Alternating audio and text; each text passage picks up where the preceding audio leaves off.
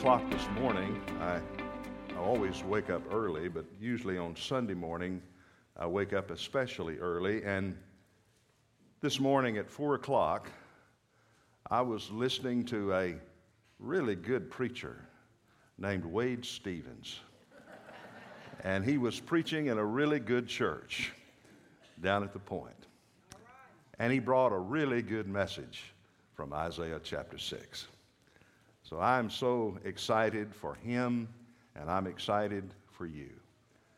We have blessed the Lord for this privilege of being with you, and y'all have been especially kind to us today, and then the last Sunday in the month. We will finish our privilege of serving as your interim, and we just want to thank you and the search committee for that honor of doing that. If you'll open your Bible to 2 Samuel chapter 21. I want to preach today on the subject, the limitless love of a mother. In a Peanuts comic strip, Peppermint Patty and Violet are reflecting on being a grandmother, and they both agreed that they would love to be a grandmother. They concluded it's nice to be a grandmother because all they do is sit and rock. But they got to thinking, the problem with being a grandmother is that first of all, you have to be a wife, and then you have to have a child, and then later on, the grandchildren come. And Violet responded to Peppermint, I know it. It's all those preliminaries that get me. Well, there's not a mother in this room today, but what they meant. There's a lot of preliminaries, a lot of challenges and hard work, a lot of prayer and patience that go along. But, grandchildren come along as our reward for all of that. Amen? But today we want to look at a mother that is seldom considered on Mother's Day. In fact, I won't do it, but I would like to know how many of you have really wouldn't know who she was when I mention her name. Some of you will, but her story is found in 2 Samuel chapter 21. And I'm going to begin reading in verse 1, and I'm going to read through verse 14. We've heard of Mary, the mother of Jesus. We've heard of Elizabeth and Rachel and Rebecca and Hannah and Ruth and Naomi. We've all heard numerous sermons on those mothers, and especially at Mother's Day. But I wonder if you've ever heard a sermon on a mother named Rizpah. Her story is found in 2 Samuel chapter 21. And I'll ask you to stand with me for the reading of this biographical section, 2 Samuel chapter 21, beginning in verse 1. Now there was a famine in the days of David for 3 years, year after year, and David sought the presence of the Lord, and the Lord said, "It is for Saul and his bloody house, because he put the Gibeonites to death." So the king called the Gibeonites and spoke to them. Now the Gibeonites were not of the sons of Israel, but of the remnant of the Amorites. And the sons of Israel made a covenant with them, but Saul had sought to kill them in his zeal for the sons of Israel and Judah. Thus David said to the Gibeonites, "What should I do for you, and how can I make atonement that you may bless the inheritance of the Lord?" Then the Gibeonites said to him, "We have no concern of silver or gold with Saul or his house, nor is it for us to put any man to death in Israel." And he, that is King David, said, "I will do for you whatever you say." So they said to the king, "The man who consumed us," that is Saul, "and who planned to exterminate us from remaining within any border of Israel, let 7 men from his sons be given to us, and we will hang them before the Lord in Gibeah of Saul, the chosen of the Lord. And the king said, I will give them. But the king spared Mephibosheth, the son of Jonathan, the son of Saul, because of the oath of the Lord which was between them, between David and Saul's son Jonathan. So the king took the 2 sons of Rizpah, the daughter of Ai, Armoni, and Mephibosheth, whom she had borne to Saul, and the 5 sons of Merab, the daughter of Saul, whom she had borne to Adriel, the son of Barzillai, the Meholathite. Then he gave them into the hands of the Gibeonites, and they hanged them in the mountain before the Lord, so that the 7 of them fell together, and they were put to death in the first days of the harvest, that is, April, at the beginning of the barley harvest. And Rizpah, the daughter of Ai, took sackcloth and spread it for herself on the rock. And from the beginning of harvest, April, until it rained on them from the sky, September, and she allowed neither the birds of the sky to rest on them by day, nor the beasts of the field by night. When it was told David what Rizpah, the daughter of Ai, the concubine of Saul, had done, then David went and took the bones of Saul and the bones of Jonathan his son from the men of Jabesh-Gilead, who had stolen them from the open square of Bethshan, where the Philistines had hanged them on the day of the Philistines struck down Saul in Gilboa. He brought up the bones of Saul and the bones of Jonathan his sons from there, and they gathered the bones of those who had been hanged.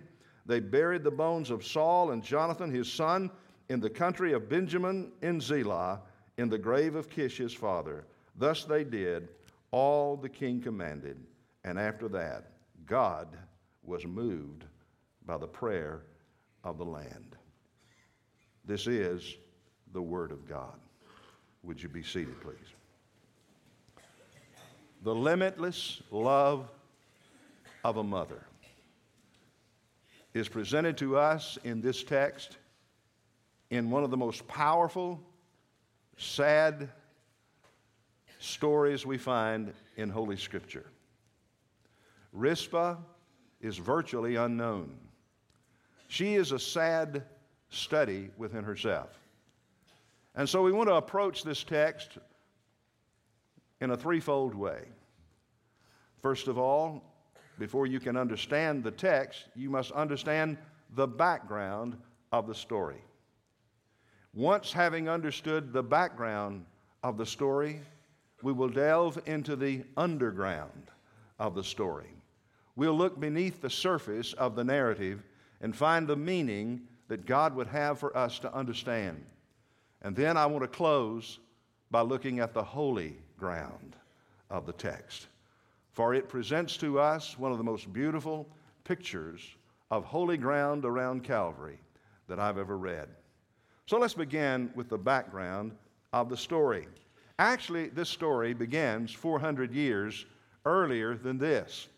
It begins with the entering of Joshua into the land of Canaan.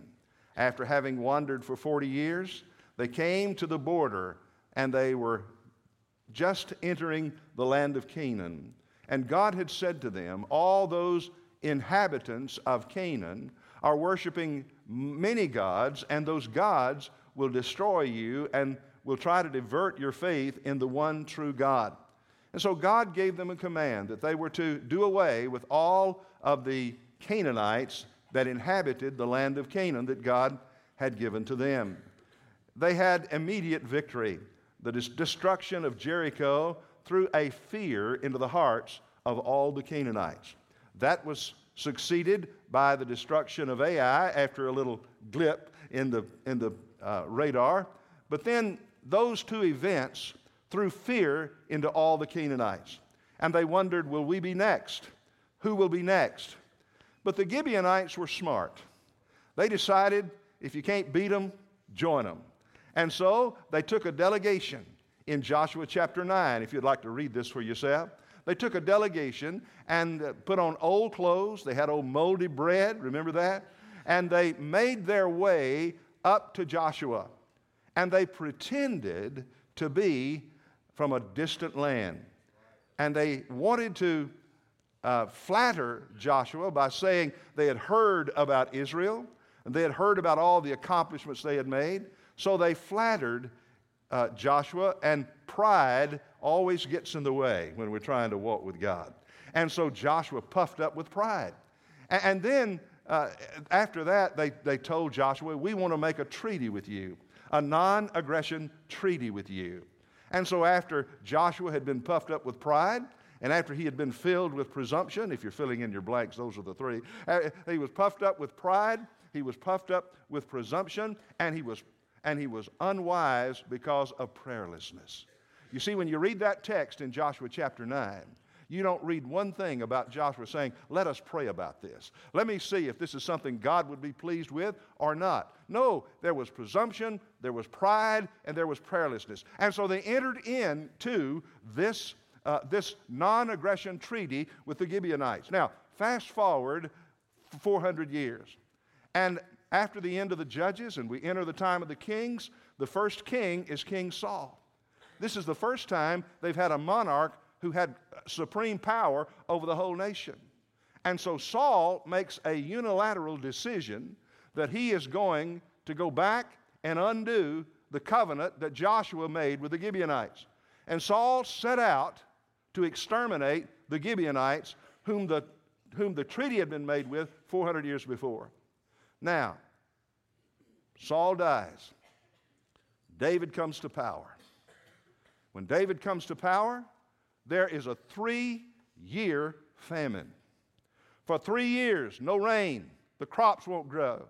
The economy is going south. And so David begins to pray and say, God, what's wrong?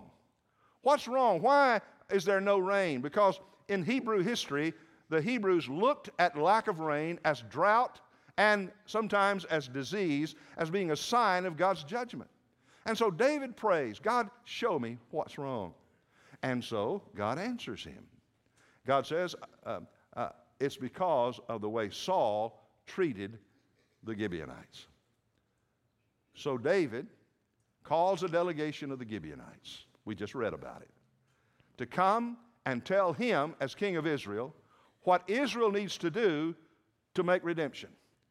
What Israel needs to do to get rid of this drought and to enter into good relationships with the Gibeonites again. And so the Gibeonites came, I think, with a smile on their face, and they said, well, David, we don't want any of your silver or gold. David, we don't want you to kill anyone. And so by that time, David is making the same mistake Joshua made. So he says to them, he gives them a blank check. All right, guys, if you don't want me to kill anybody, you don't want any silver or gold, I'll tell you what, whatever you want, we'll give it to you. And that's when the smile turned into a snarl. And they said, I'll tell you what we want. We want the sons of Saul. We want 7 of them, because 7 is a perfect number, and that will be a perfect satisfaction for all that he did against us. Now, David, it's too late to back out. And so David said, I'll do it. He gave them 2 sons of the concubine of Saul, named Rizpah, and 5 of their first cousins. And so the Gibeonites took them away. I can just picture this. I can picture a delegation of the Gibeonites riding up into the yard of Rizpah's home. Now, Rizpah is not, she's been through a lot of heartache. She was married, well, she was the concubine, same as being married to the king. She lived a life of luxury, and then her husband committed suicide. Her heart was broken. And on top of that, the man who followed, the general of the army that came next, sexually abused Rizpah, raped her. Now, here's a woman. She's been sexually abused. She's faced a tragic death of her husband. And the only means of support in her whole life is 2 sons. These Gibeonites drive up, take her 2 sons, and drag them away. Rizpah, a hardy soul, follows them. And she watches as they take them to Saul's hometown, Gibeah. And there they hang them on a tree. 7, 2 sons, 5 cousins, hanging on a tree. And throughout the day, they parade and prance in front of those corpses. Finally, they take all the vengeance they can get out of that one day. And all of them gradually leave, one by one, leaving only the 7 corpses, because it was the law that they couldn't be taken down and they couldn't be buried. A sign of shame and ignominy. And so they walk away, 7 corpses on 7 trees. Now, as the last person leaves, out of the shadows of the setting sun comes a little widow. Her name is Rizpah. She comes with sackcloth. She puts the sackcloth on a rock, and she sits down where she will live for the next 5 months. From the beginning of the barley harvest to the coming of the rains. And as the sun sets and the night comes, she sees the flashing of the eyes of the animals who smell death, who smell the blood, and who overcome their natural timidity to come up to those corpses so that they might reach up and grab them and pull them down and eat them. And when Rizpah hears the sound, the guttural sound of those animals, she picks up that sackcloth and puts away all of her fear, and she shouts at those animals and says, "Get away from here! You will not have my sons." And the day comes, and she sees the shadows of the buzzards flying. And she again picks up that cloth and flicks it to heaven. You'll not have my sons. Now, that's the background. That's where she is. But let's look at another aspect of below that sheer narrative. And let's look at what is deeper, the underground. What is this text saying to us? And the way that we come to understand what this text says to us is by asking a simple question of everybody on that hillside in Gibeah. Let's begin by asking the crowd, those prancing, those Gibeonites that are walking back and forth, hissing and spitting. And we ask them, why are you on Mount Gibeah today?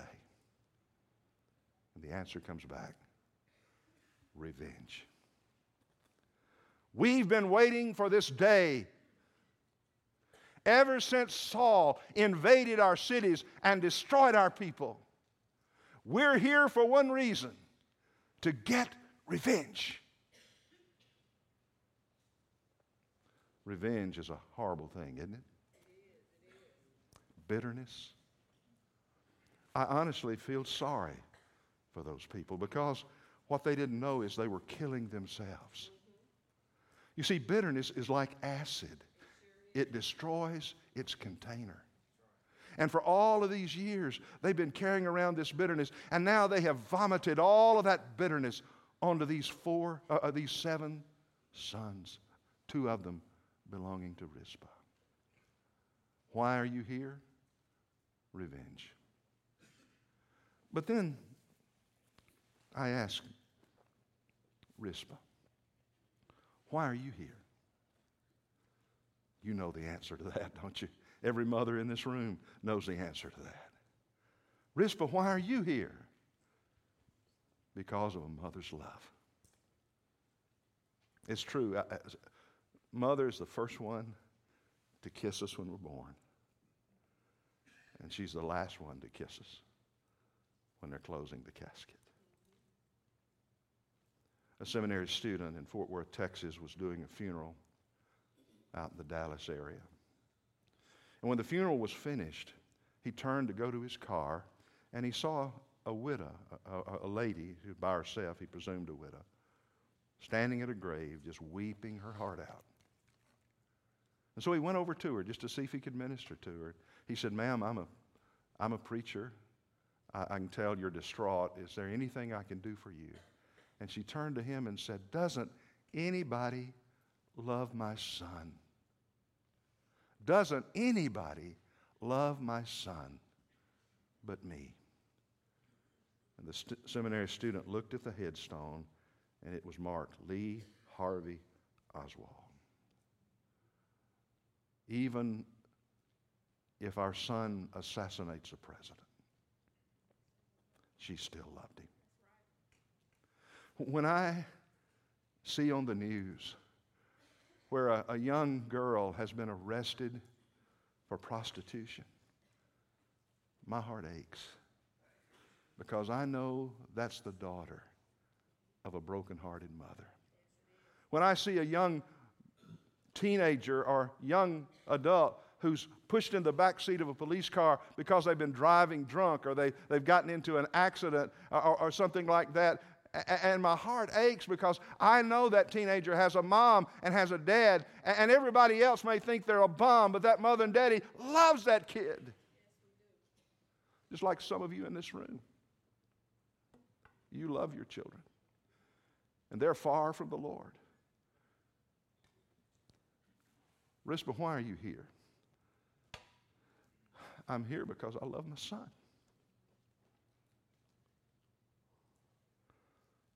Armona, Mephibosheth, why are you here? Sons of Saul, why are you here? They come back with, because somebody else sinned. Because my father sinned. We haven't done anything. We hadn't done anything. We've not killed anybody. We don't have anything against the Gibeonites. Our father is the one that violated the covenant, but we're suffering because somebody else sinned.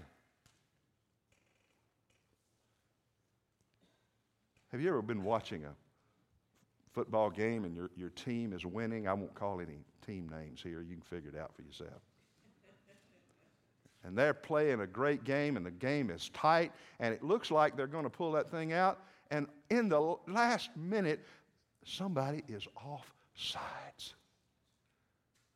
And you just, oh, man. Well, why am I saying, oh, man? I didn't do it. I didn't jump off sides. Why is the coach saying, oh, man? Why is the 50,000 in the stand saying, oh, man? Because when he got off sides, that hurt everybody in the stands. You see, you don't sin solo. Sin sends ripples out. How many times are children paying for the price for their parents' sin? How often are children going without because of a selfish parent who puts himself or herself first? Why is it that children are dying of loneliness? Because they're not the priority in the family. They're suffering because of somebody else's sin. Well, it's not far from Gibeah, north of Jerusalem, to another mountain just south, Mount Calvary. Mount Calvary. There's not 7 crosses, but there's 3. And when we move to Gibeah, we move from the underground to the holy ground. So let's just close by reflecting on some holy ground. Here we are at Calvary, not 7, but 3 crosses. But just like Gibeah, there's a crowd prancing in front of those 3 crosses. Some of them, a few of them, 3 or 4 of them, are crying. They're standing right up near the cross. It's amazing that just a few days ago, the whole city was lining the street, hailing this man on the middle cross. But now there's only 3 or 4 that are up close enough to shed tears and talk with him. Everybody else, especially those in the religious garb, the Pharisees and Sadducees and the high priests, they're prancing around, looking up, applauding. He saved others, himself he cannot save. And I want to ask that crowd, why are you here? And the answer echoes the answer we got from the crowd at Gibeah. We're here because we hate that man on the middle cross. And we have been plotting his death for 3 years. And we finally got an opportunity to do it. We're here because of revenge. He took our popularity away. This fisherman, they call him rabbi. He doesn't even have his doctor's degree.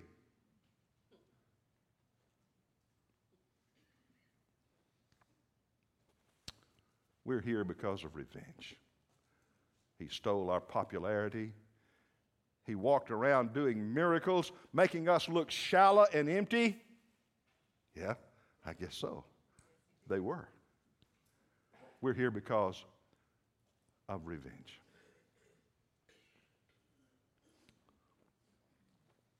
I asked the man on the middle cross,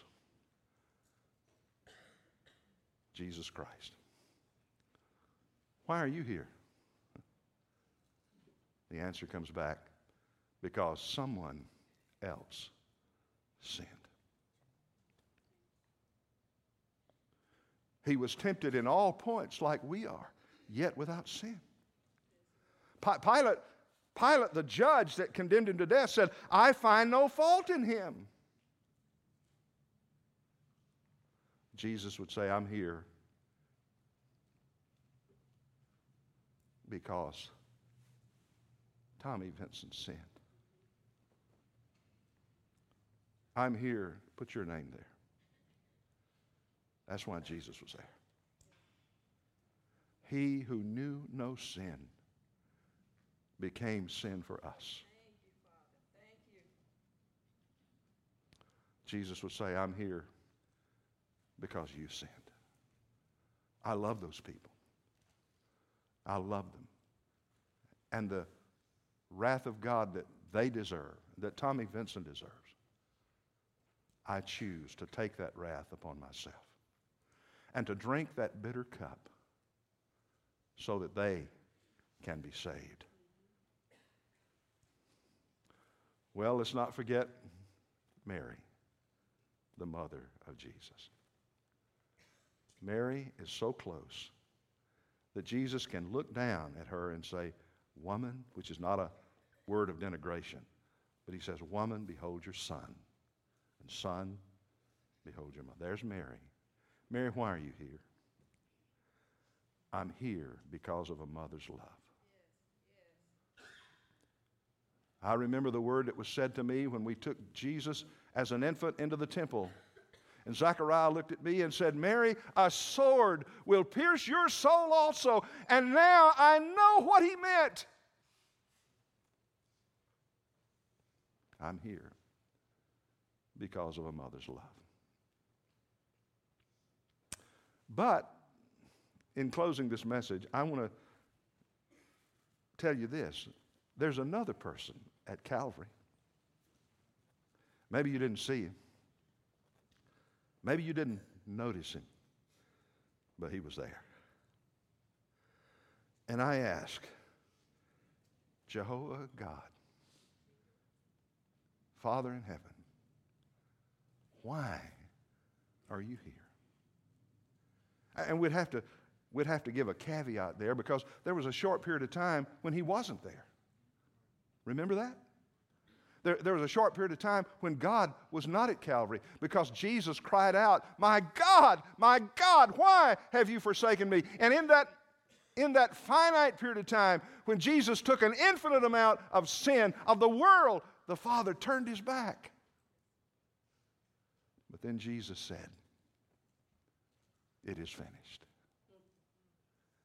And in my mind, I see the Father's face turning back to Calvary. And I say, "Father, why are you at Calvary?" And he answers back with a verse of Scripture. "For I so loved the world that I gave my only begotten Son, that whosoever believeth in him should not perish, but have everlasting life." That's why God was there. Amen? Amen. That's why God was there. Because he loved you enough to empty heaven of its most priceless jewel, his Son. Came, lived 33 years without sin, died on a cross, not for anything he had done, but for your sins and mine. Was crucified, buried, rose again the third day. And when he rose from the dead, it affirmed to the Father that he had paid the complete price for our sins, so that now you and me can repent of those sins, ask Jesus to save us, and he'll do it. That is good news. Amen? Regardless of what you've done, though your sins be as scarlet, they shall be white as snow. Man, that's the gospel. Amen? That is the gospel.